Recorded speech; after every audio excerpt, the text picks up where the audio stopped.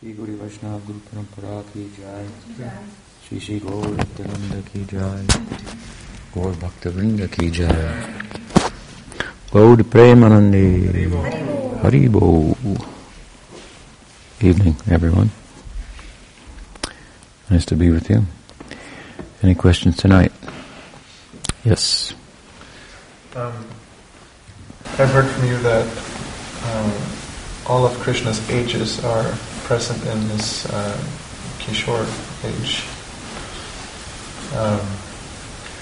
Is that in the same way as aspects of all the rasas are present in Madhurya Rasa, or is it actually there? Mm-hmm. It's said that Krishna appears as a Nitya Kishore in the Deva Leela. Deva Leela means the uppercut Leela, the unmanifest Leela, whereas the manifest Leela is referred to as the Nara Leela. Nara means human, so the Leela that's played out on the human stage, as I've said on other occasions, when a movie is played or filmed on location, it's thought to have an extra added plus to a feature. So the fullness, then, in the one sense, of the Nara Leela, and because of its fullness in terms of its being human-like and played out in a human setting, it's arguably sweeter. It's said that the sadhakas desire to attain Goloka, to the uppercut Leela, and those in the uppercut Leela desire to appear in the prakat Leela. Actually, they're one, in that the what fuels these Leelas, what makes them go around, are the feelings, the bhavas, the sentiments, and so they're present fully in each. But in the prakat Leela, arguably, they can be played out more. For example, Mother Yasoda can have a child, give birth to a child, whereas in the uppercut Leela, he's a Nitya Kishore. That said, Kishore is the full development of Bhagavan. So certain qualities of Bhagavan are not present in his Kishore, in his Kumar feature that is so attractive to Vatsalya Rasa.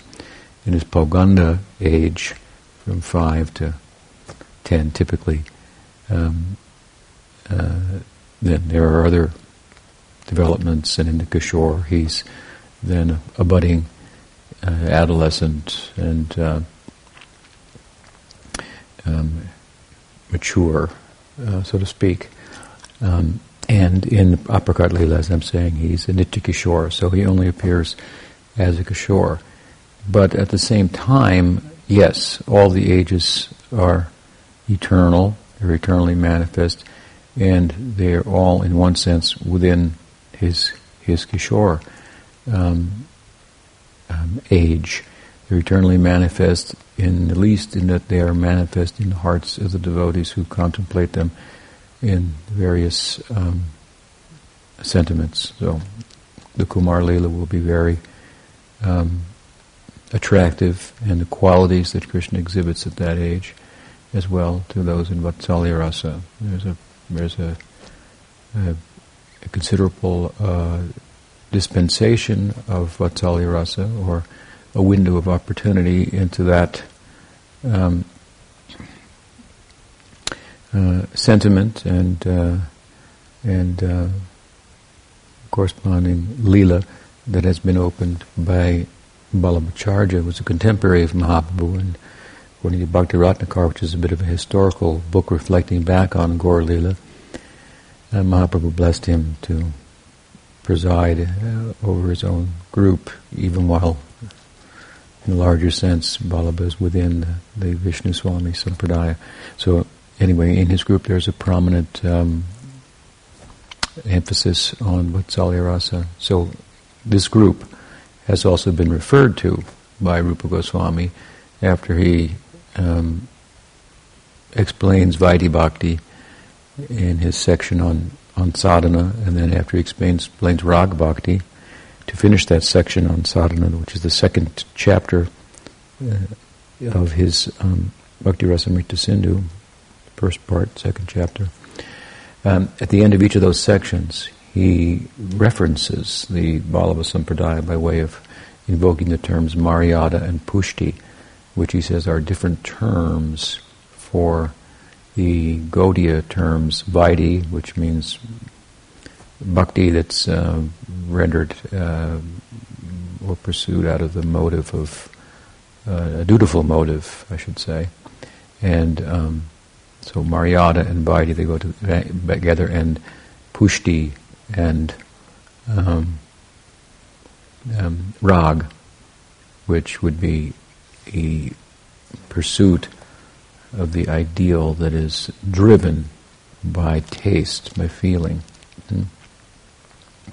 So, those are big subjects, of course, but my point is that he refers, I should say, to Vallabha Sampradaya by invoking these two terms that are have a correspondence with the Vaidhi and the Raganuga Bhakti, Sadhana Bhakti.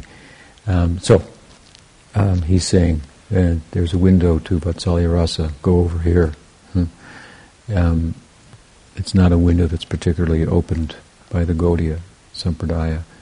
Each of the Sampradayas has their own Siddhanta, interpretation of the scriptures, their tattva, the ground, if you will, out of which the bhava that corresponds with that tattva arises. So we shouldn't ignore the tattva, because bhava arises out of the ground of a particular tattva, just as an aside.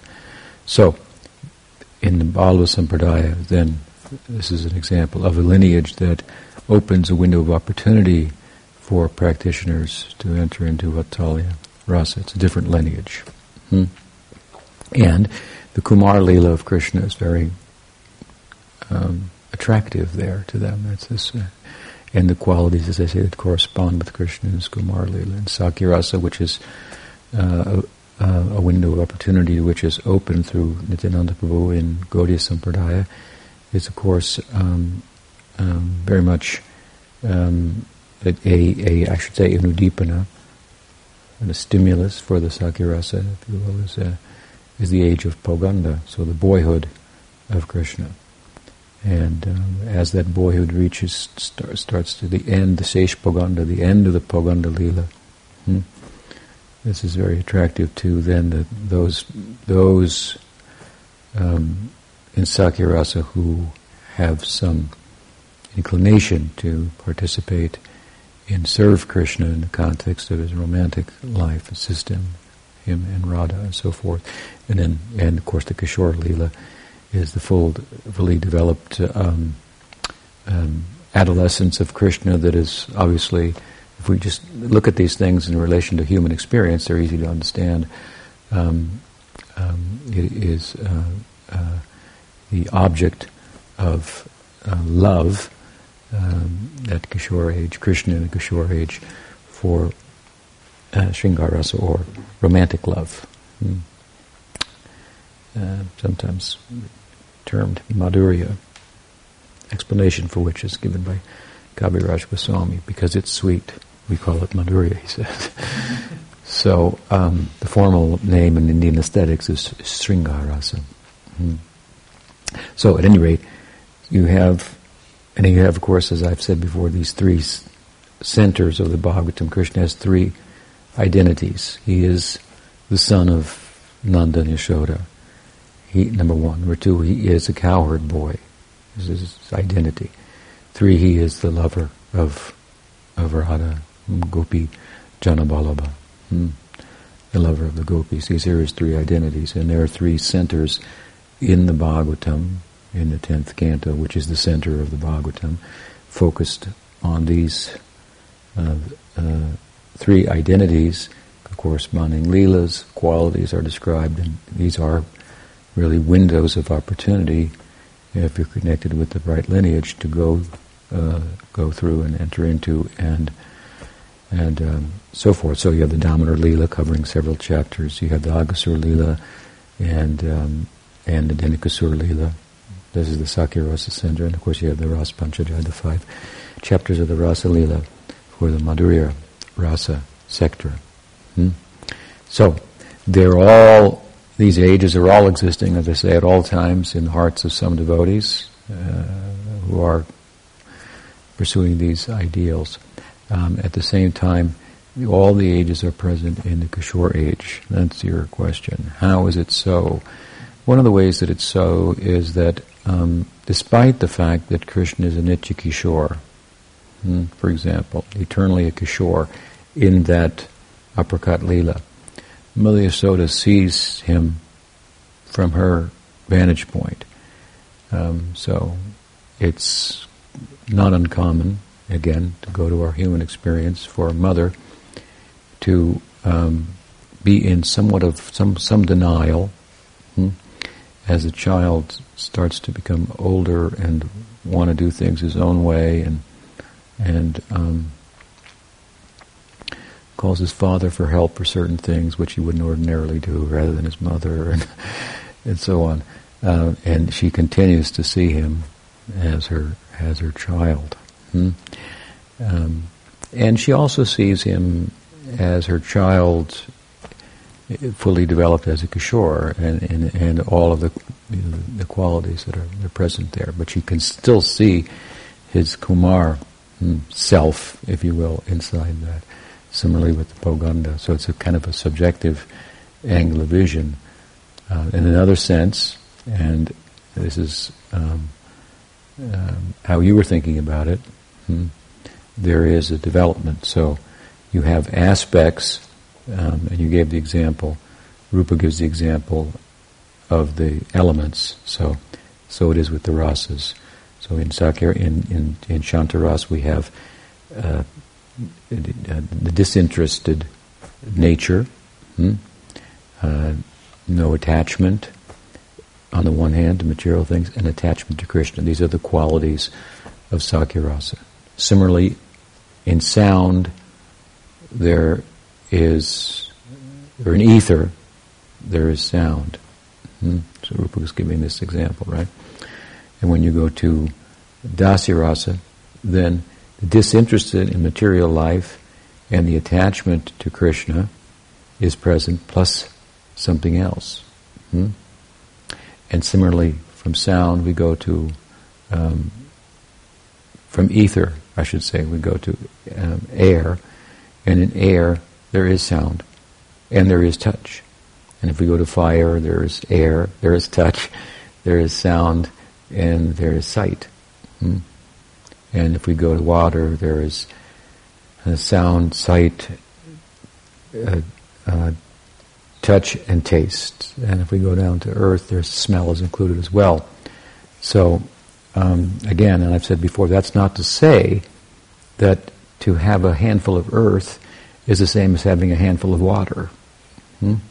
So doesn't mean that if you have Madhurya Rasa, for example, compared to the earth, you automatically have Dasya Rasa, Sakya Rasa, Vatsalya Rasa. No, you have certain qualities of those rasas that are part of the makeup of your rasa.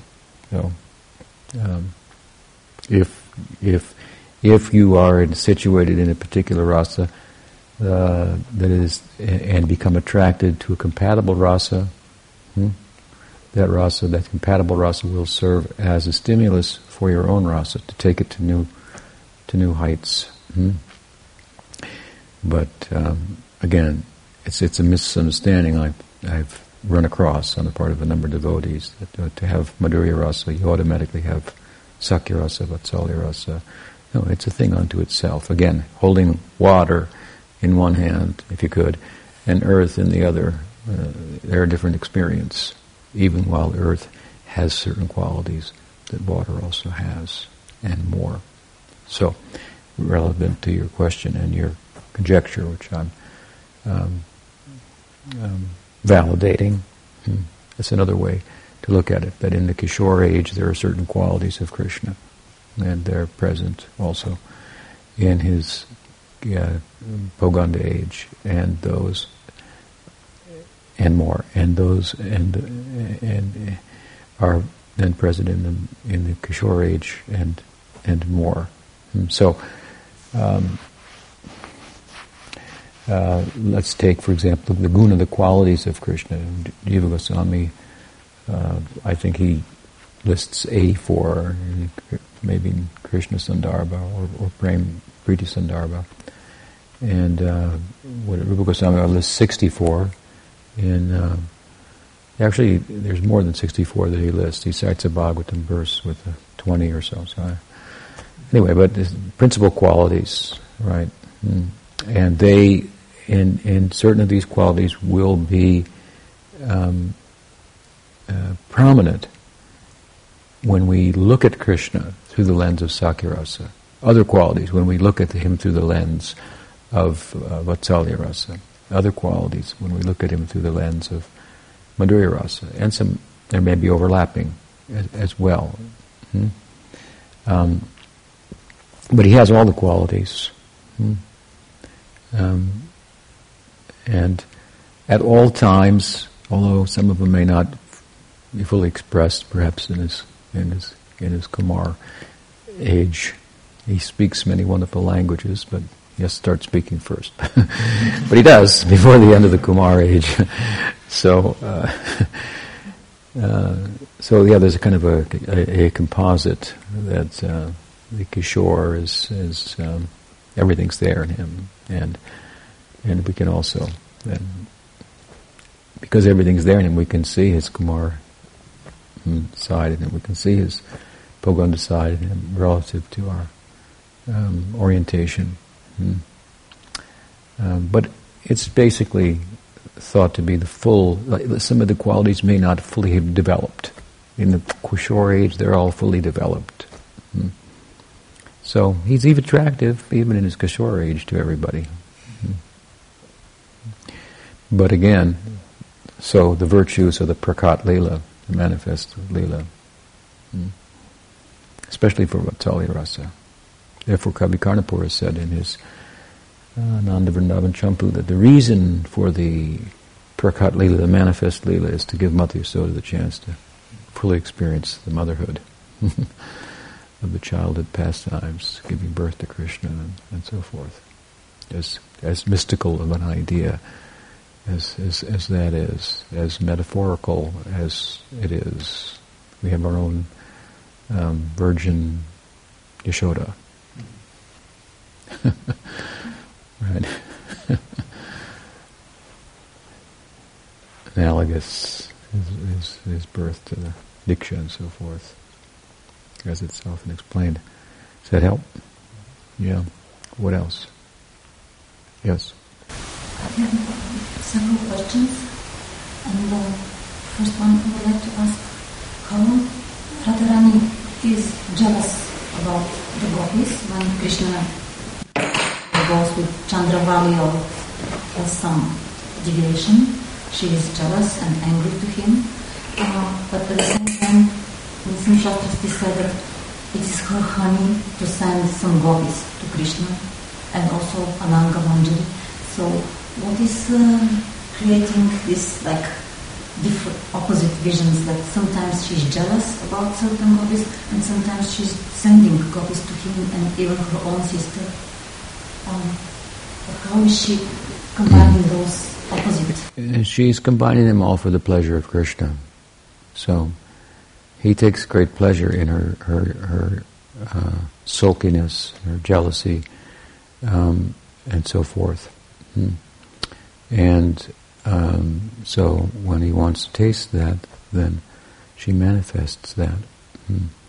So everything she does, although there may be apparent opposites or contradictions, Krishna is the king of rasa, so he has a appetite for many different tastes, and so accordingly she's facilitating. Mostly we find in a Leela that Radharani makes arrangements for her friends to meet with Krishna. So we find that side, that with her friends, those are in her group and related to her, she makes arrangements for them to meet with Krishna at times for his pleasure, and then on the other side, there is this idea of competition, personified by Chandravali. And so that's a side of the Leela that enables this jealous love to manifest.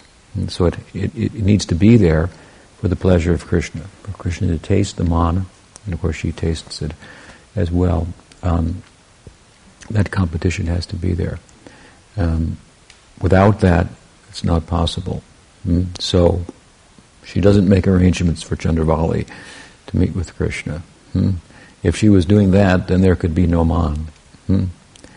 And her attendants, Padma and Shaibi and so forth, she has her manjaris. And this is just like a peeping through the crack of the wall view of the Leela. Just a basic idea, like a table of contents. There are those supportive, and then there are the competitive group. And the point of these groups is that they serve by the arrangement of the Swarup Shakti to facilitate that which Krishna is, Rasa Raj. And he is that fully in Braj, in Vrindavan. So Rasa Raj means the king of rasa, so all the tastes are there. So there has to be some opposition. Although it may seem, we hear Radharani, for example, through the voice of Mahaprabhu, or we hear Mahaprabhu turn into Radha, so to speak, at the end of his Shikshastakam, and speak in the mood and the words of Radha in a way that emphasizes the serving nature of Radharani and that is central to rasa. I mean, it is a service. In simple language, Prabhupada used to say, of course, that if you love someone, you serve them. So some forms of love may not look like service, but at the heart, of course, they are, and that's important to note, because we're not going to attain. For example, I heard of a fellow who was sitting for his practice, observing young schoolgirls, because he wanted to become a handmaiden of Radha. He would have been better probably off washing dishes or something, and cleaning the floor and developing a serving attitude, rather than thinking that this is not the way. This has not been recommended by Rupa Goswami as part of the path. There is the Cheto, Darpana, Arjanam, Marjanam, cleansing of the heart, by which will result in other developments. So, and Nam is the principal method for doing that, and that is just what the Nam does, like an interior decorator who first comes and says, okay, throw everything out, let's clean the room. Decorating Nam will also do, but that comes later, or proportionate to the cleansing. So then there's the decorating. So there's some heavy lifting, if you will. It's beautiful to talk about the higher ideals, but if we want to talk seriously about going there, the audience will shrink, unfortunately. So at any rate, it is a land of spiritual taste, variety, and so forth, and at the same time, the ground of it, if you will, is this serving ego. So very simply, you want to replace the enjoying ego, which fosters pride, and it tends to make oneself feel different from and above the world, objects, others, and so on and so forth, that are seen through those eyes as for my enjoyment and so forth. This enjoying ego, that needs to, I should say the best way to replace it, the comprehensive way to replace it, is by the cultivation of a serving ego. In the Gyan Marg, you try to get rid of the enjoying ego by just turning it off. It's kind of like a cold turkey, something like that. I don't want to say that we offer the methadone of bhakti, but so that it wouldn't be a really complete explanation. But we offer I guess we could say the real love in place of the false love. Indeed, I think it's a point worth stating. Not that I haven't stated it before, but one, in a sense, is justified in lacking motivation for the idea of jnana and yoga, for example, that culminate in chitta-vritti, to use from the sutras of yoga, nirodha, to remove the vrittis from the chitta and be peaceful. Because both of those schools, jnana and yoga, are not schools of love, and beyond the idea that not taking is part of giving, and love is about giving. So the point I'm making is, one's justified in saying, at least I can have a semblance of love. This is a devotee kind of disposition. At least I can have a semblance of love. I'll stay in the material world. If perfection and the ideal and transcendence and so-called enlightenment is devoid of love, as peaceful as that may be, in comparison to the facsimile or the counterfeit love, still there's a trace of the experience in the counterfeit love, and makes the world go round. And so I lack the motivation for the work at hand. But if we give the real currency, so to speak, in a doctrine that affords us, through its pursuit, actual love and the full face of love, all the sentiments and so forth that are as powerful and compelling, absorbing as they are, and many of them in comparison even to reverential love, agape, godly love, and so forth. Can we not have a corresponding love of God that's so compelling that in the Gopikas, for example, they try to get Krishna out of their mind forcibly. This is their yoga, and they can't. Rather than trying to get him on your mind, to get things out of your mind, to give him up to, as it is in some schools. So the point is that the serving ego is the idea of overcoming or doing away with the enjoying ego is most comprehensively approached by the counter of developing a serving ego. I've given an example before. If you want to take all of your enjoying disposition, your karmic tendency, and bury them in a hole, and cover it up and so forth, then there's still a chance that something might grow up again. But if you do that and then build a temple on top of it and do kirtan and so forth, nothing's going to come up again. So it's said in the sports world that the best defense is a good offense. So bhakti is very much an offense, if you will. It's proceeding, chasing after Krishna, rather than running away from karmic implications, sense objects, and so on and so forth. Sacralizing the world, really. And so,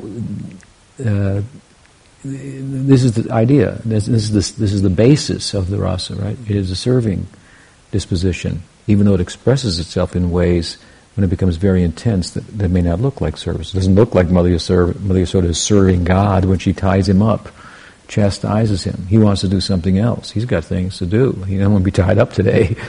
or any day for that matter. So it doesn't look like it on the surface, but you have to look underneath the surface, of course. Therefore Bhagavatam says, what? Nityam Bhagavata Seva. You have to study this very carefully to understand what's between the lines, what's going on underneath the surface.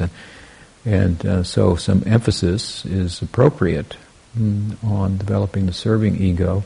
And so in the context of Mahaprabhu realizing his ideal, Krishna, realizing his ideal in the form of Mahaprabhu, to taste Radha's love for him from her vantage point. It's a huge adventure, very ambitious idea, and it requires an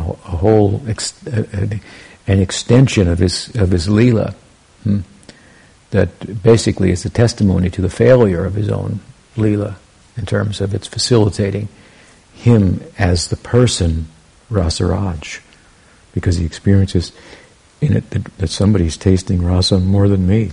I'm God. That's supposed to be my position. So forth. We've of course discussed this many times, and this is Gaur Leela, as beautiful as it is. And so when Mahaprabhu, at the end of Chaitanya Charitamrita, we find he's reached his ideal. And there, the Shikshastakam is basically a summary of what the whole book is teaching.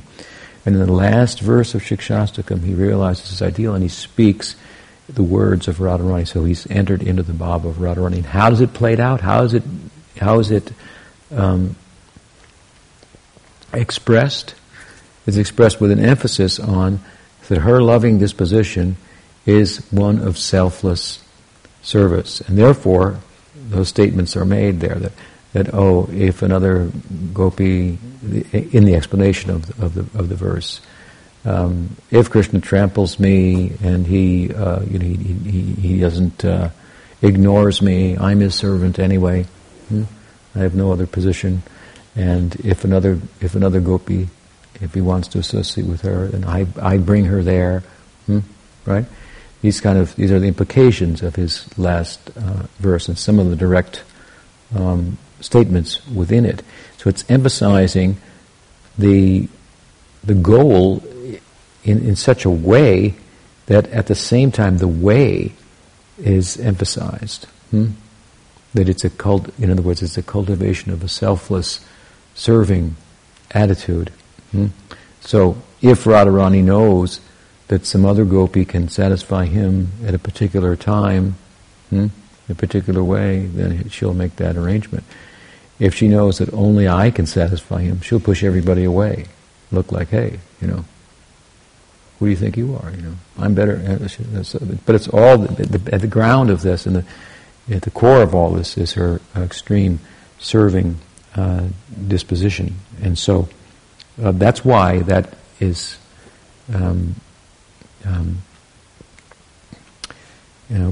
when entering into the Radha Bhav, he speaks this particular verse. It's very instructive to us about how to get there, as far as the jiva can go in that regard. He cannot become Radha, but it is possible by the dispensation of Mahaprabhu to become an attendant of Radha and vicariously experience her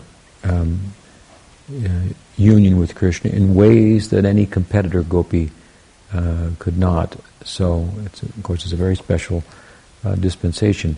But again, this is at the core of it. And if we look back at kind of the center of the book, this is like Chaitanya Charitamrita. If you look at like Bhagavad Gita, you have the Ramananda Samvada, it's like the 9th chapter of the Bhagavad Gita, where Krishna says, Manmana bhava madbhakto madhyaji mam namaskuru. Just become my devotee, think of me, love me. This is the king of knowledge. It's emphasis on ananya bhakti in no uncertain terms. And then that same idea, which is what the book's all about, right? It pops up here and there, ananya bhakti, in this chapter and that chapter, but it's really emphasized in the 9th chapter, in the center of the book. And again, it's reiterated in almost the exact same words, Manmana bhava madbhakto, at the end of the book. So, taking Chaitanya Charitamrita, we have the Ramananda Samvada is like the 9th chapter, and the Shikshastakam explanation at the end is like the 18th chapter, and so of the Gita, the conclusion. So as Krishnadas Kaviraj Goswami is saying Mahaprabhu has become Radha, and this is what it's about. This is what should stand out to us. Such a selfless, serving attitude. If we look back, then in Ramananda Samvad we find the same thing. As Mahaprabhu was going through the various religious ideals and the means to get there, describing the sadhana, practice, and the sadhya, the goal, and as he's asking about it, and Ramananda's describing various religious goals and practices, Mahaprabhu says, I don't like that, I don't like that. That's good, go on.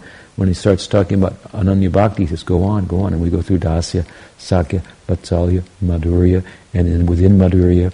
And where does he end up within Madhurya? He ends up with what he calls Sakhi Bhav. If you look at it carefully, what he's talking about is Manjari Bhav, because, of course, he explains that these Sakhis are such that they will never directly have union with Krishna. This is only the attendance of a group leader like the Manjaris of Radha. So the point, anyway, here is that his emphasis in speaking about that ideal. In some ways that are important, of course, and interesting. The emphasis is it's a selfless, serving disposition. You can't miss this. It's just like a siren going off in the middle of the book there and at the end of the book. Some people miss it, unfortunately, but it's hard to. So, and practically speaking, really, the serving ego is the end of all problems, because our life is based on, in terms of our enjoying ego, trying to acquire happiness, enjoyment, and trying to avoid distress. That's basically what we do. And the serving ego has no place for either of those. It solves the whole problem. Because when we serve, we're serving someone, so all that our life is about is to please them. Whatever pleases them is what our life is about. So it doesn't matter if it's unpleasant or it's pleasant. If it's pleasant work I have to do or it's unpleasant work I have to do. It makes no difference. Truly, properly understood, the serving ego solves the whole problem, just in a simple way as I'm speaking about. Like I've given the example of Juan, who was in Madhavan. One day he was working for us, and he had been digging trenches for infrastructure and so forth. So the next day I said, well, yesterday that was hard work. I thought I'd give you something easier today. He said, it doesn't matter. He said, my work is to please you. You are the jefe, so my work is just to please. It doesn't matter if it's hard work or easy work. It really doesn't matter. So this is how we very simply, if you will, solve the problem. Of course, you have to have the perfect master. That is Krishna. Bring him into the picture. Another way to look at it is our problem is a false sense of proprietorship. If you're a decent person and you know that something belongs to someone else, then your tendency to take it for yourself will be diminished. So bringing into the picture the proprietor, and such a qualified proprietor, and a qualified enjoyer. That's Krishna. That's why he's depicted as such. He's such a qualified enjoyer. You can't compete with him. So they say in English, if you can't beat him, then join him. And this is how to join him in service. So this is very central, and so this is at the core of Radharani's various movements and sentiments and so forth, which do include what appears to be sometimes contradictory ways of dealing. So she'll want to foster someone else, Lalita Sakhi, having a rendezvous with Krishna, and she'll be upset if Krishna is known to have met with Chandravali along the way and got sidelined from the date that had been arranged already, with so many people orchestrating that with such fine detail and at risk for that matter, as well as the Leela is full of, that they might be caught and so on and so forth. And then he goes and gets distracted, and so she's upset. And her upsetness sometimes has reason, and sometimes without reason. Ahetuscha. With reason, without reason. So, ahiriva gati prema svabhavagati lava. It moves in a crooked way, the love. Looks like this, looks like lovers quarrel. You don't want to get in the middle of that, right? Because it's love. And so you think, they don't love one another, I've got to sort this out. He's bad. She's good. Then they end up, you are bad. You are bad. So, so there's a necessity for that. And it's very pleasing to Krishna. So it arises in Radha at times, and there has to be an opposition party in order to facilitate it. But her ego doesn't change in either case. She knows he likes this.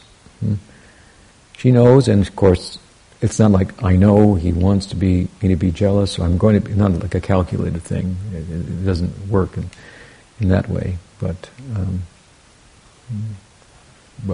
she is the very fullest face of the Sarup Shakti that lives only to orchestrate whatever and arrange whatever is necessary for his pleasure. That's like following him like a shadow, anticipating even before he knows it.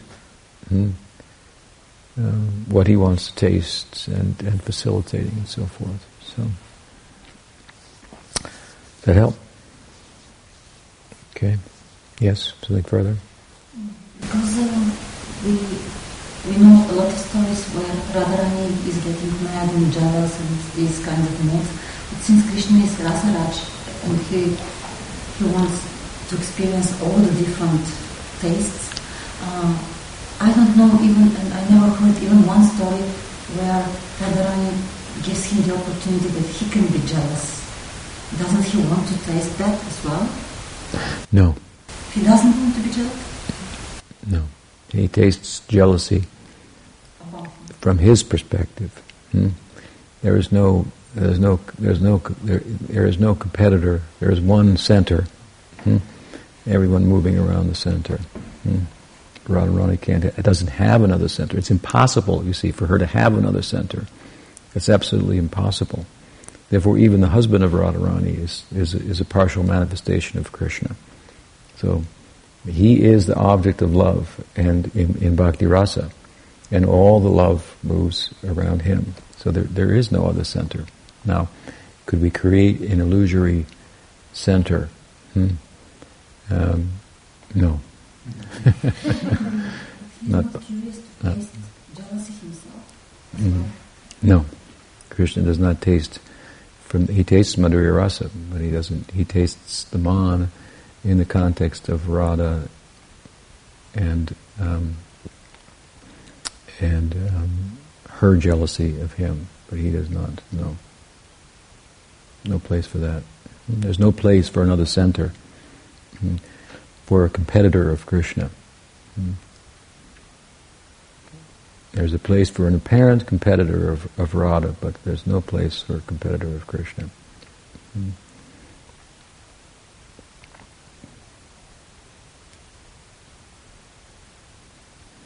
Krishna is rasa and rasika, so he tastes all the rasas from his vantage point, for who he is.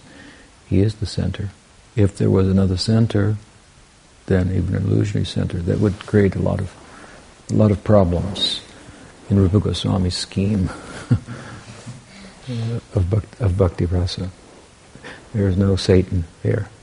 Well, I guess there's a Kali and all that. That's for the material world, but there's a Kamsa, but he's not very handsome. What else? What's the time? 7. Well, this is kind of in relation to this topic. In well, in a lot of Prabhupada's books, and there's he emphasizes the return to Godhead, and so there's a lot in his commentary. There's a lot of that is set up as a goal. That's the goal, and then it gets commentaries on this, and then it's pervasive within discussions with devotees, and devotees talk about returning to Godhead as the ultimate goal. But also, like we were just talking about, extolled in like the Shikshastakam and Bhaktivinoda's writings,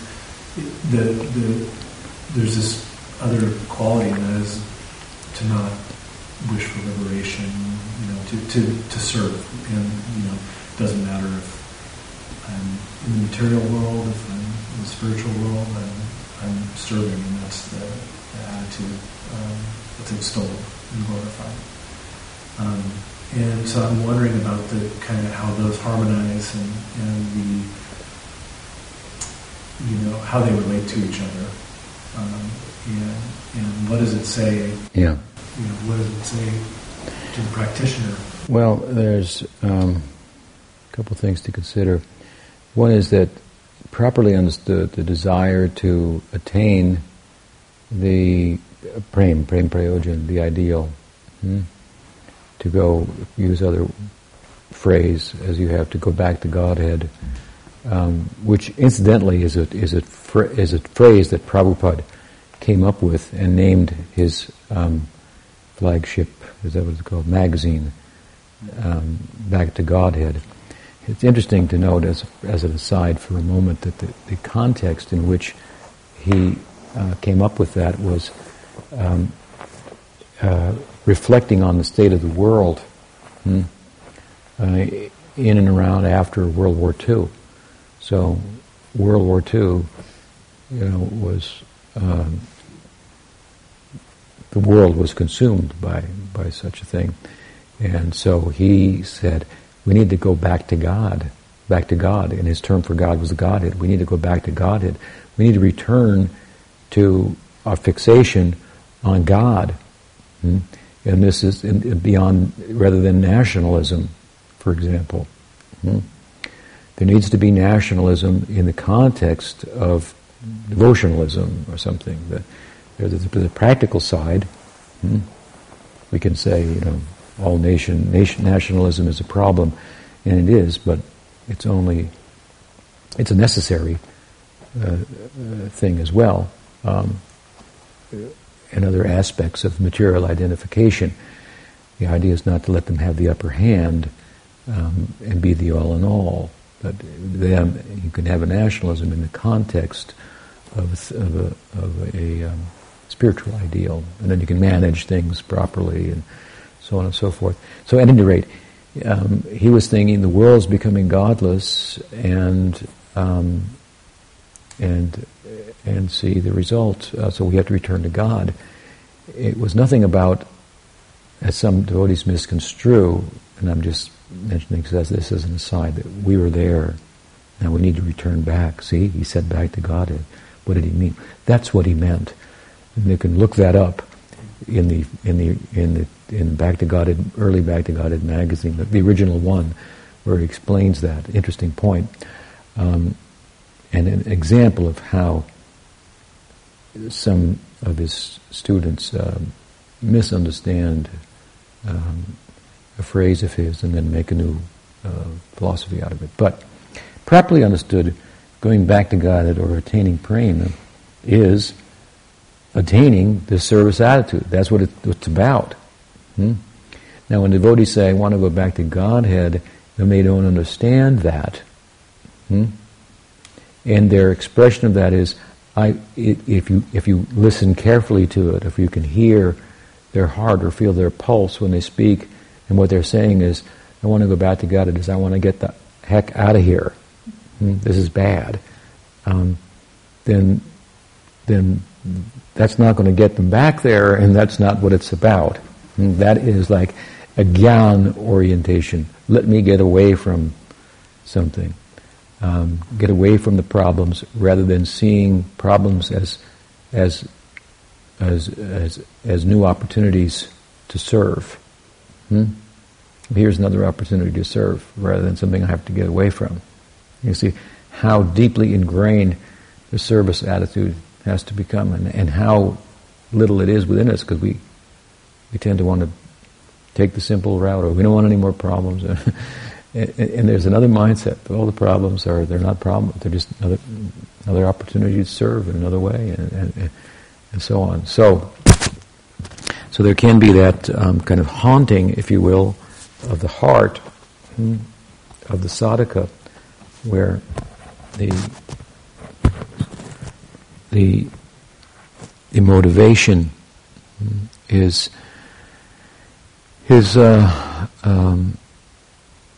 in a kind of an escapism, and that can be very much overcome with Sambandha Gyan, and in Rupa Goswami's definition of Uttam Bhakti cannot be covered by Gyan and karma, Gyan karmadi and avritam. This is a marginal characteristic. So again, we're back to that point, and it's you brought up a relevant question, as you understood the service attitude. So properly understood, what is back to God, and what is Vrindavan? And again, we were just talking about it. So the two, properly understood, service attitude and going back to God, if you will, are the same. When we think of them as differently, even unconsciously, then that's the problem.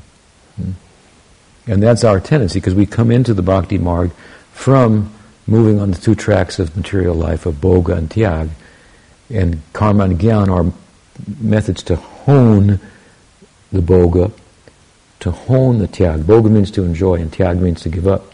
So these are two coins, or two sides of the coin of material life. We hanker after something to enjoy it, and then we get tired of it, and we reject it, and then we go back to it, unfortunately. Punas charbita charbananam.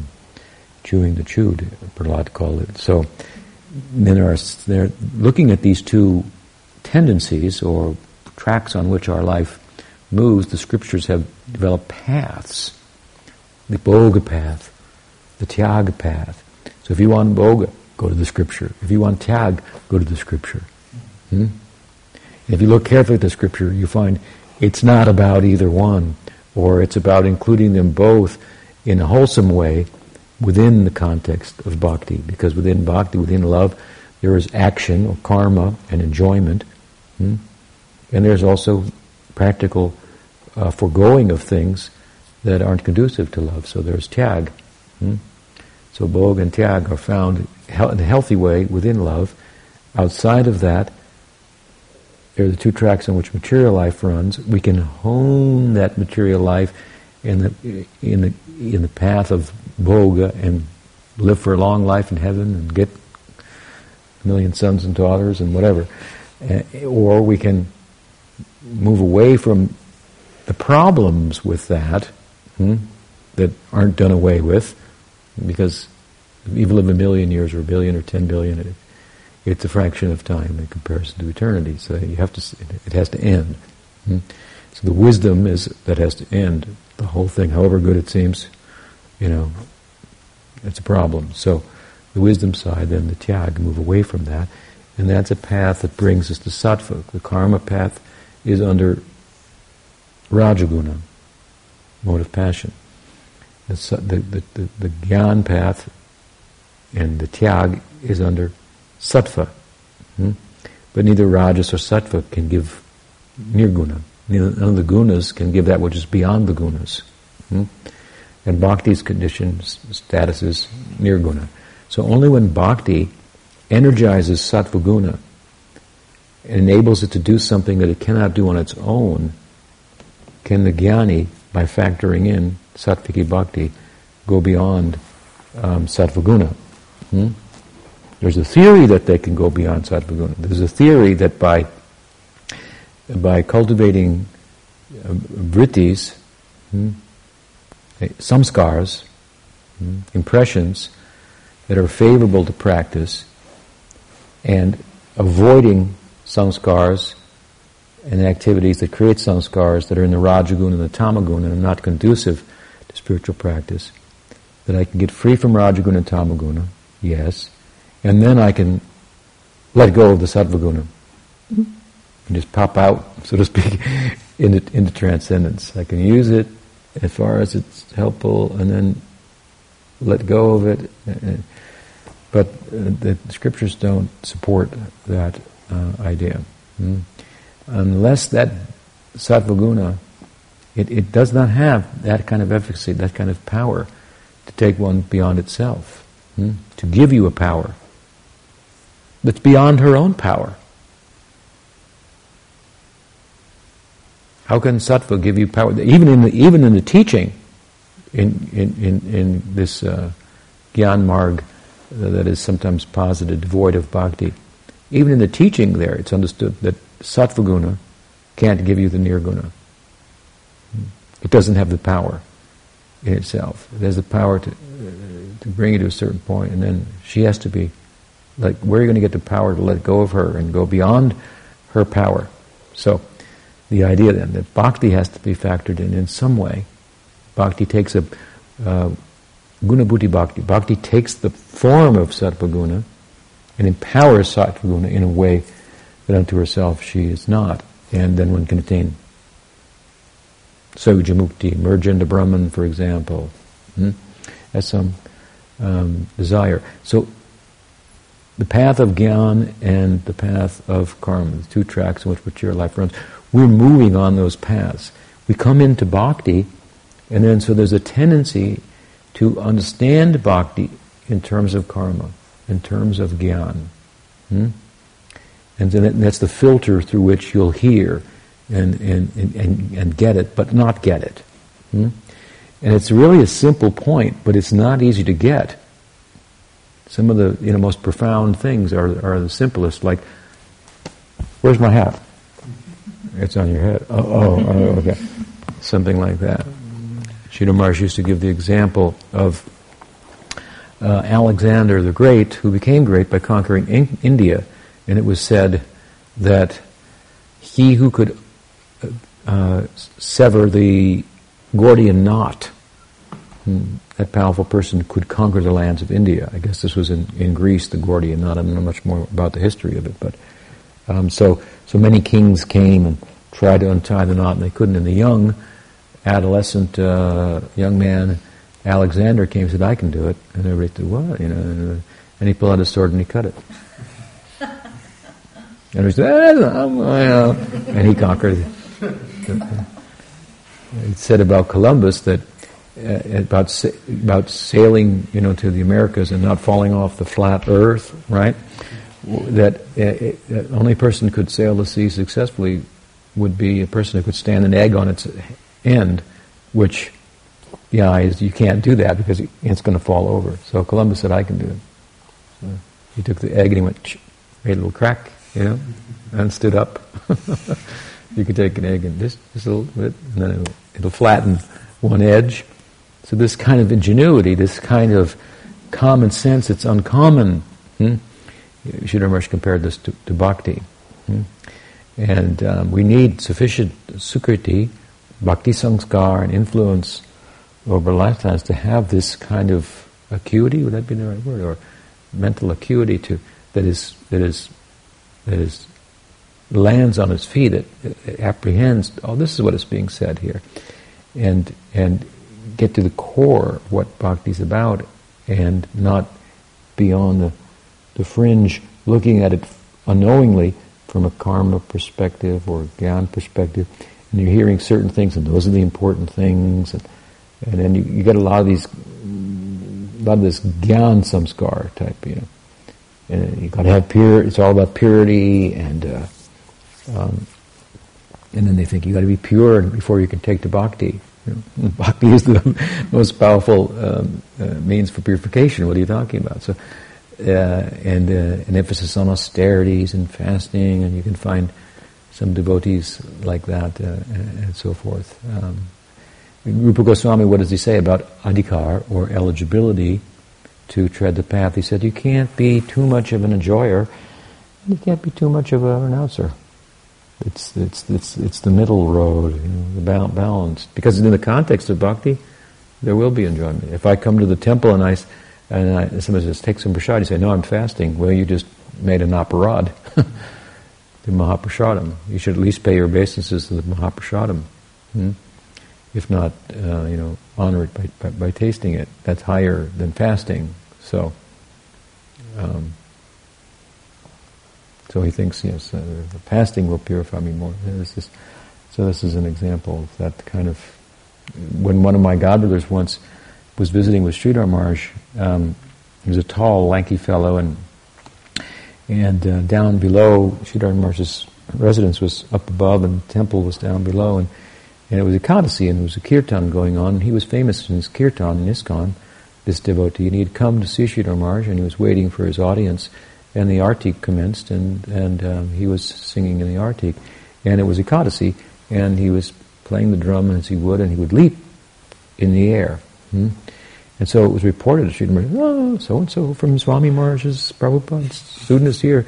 Whoo, he's a big man, and he's leaping in the air, showing the ecstasy, and so forth. So he came up for the darshan of Sridhar Maharaj, and Sridhar Maharaj explained to him and so forth, and he said, answered his questions, and he said, so you will take some prasad? He said, well, actually it is my custom to observe the nirjal, which means to fast from food and drink on Ekadasi, and it was Ekadasi. And Sridhar Maharaj said, Ekadasi prasad, you will not take. He said, it is my custom to observe the nirjal. He said, and nirjal and jumping. He was like, where did you get the energy to jump like that? And in nirjal, because typically if they do the nirjal, sit down, you do japa, you're not in the kirtan jumping around and so forth. And he said yes, and Sridhar Maharaj was kind of like, wow. and then he said, and that is my vow, yes, but if you want me to take prasad, Ekadasi prasad, then I will. He said, oh, he has understood Vaishnavism. Very nice. And so he honored the prasad. So yeah. So it's a serving ego, and the two karma, gyan, vairagya. These are like tributaries coming from the mountain that can never reach the Bay of Bengal. The Ganges is like bhakti. It will reach the Bay of Bengal. If they tap into the Ganges, then they're full of meaning. But the meaning, the fruit of vairagya, the fruit of knowledge, the fruit of action, that'll be found in the context of bhakti. Bhakti Devi ki jai. Jai. Gaur Premanande. Guru Vaishnava Guru Parampara ki jai. Shri Gaur Nityananda ki jai. Or Bhakta Vrinda ki jai.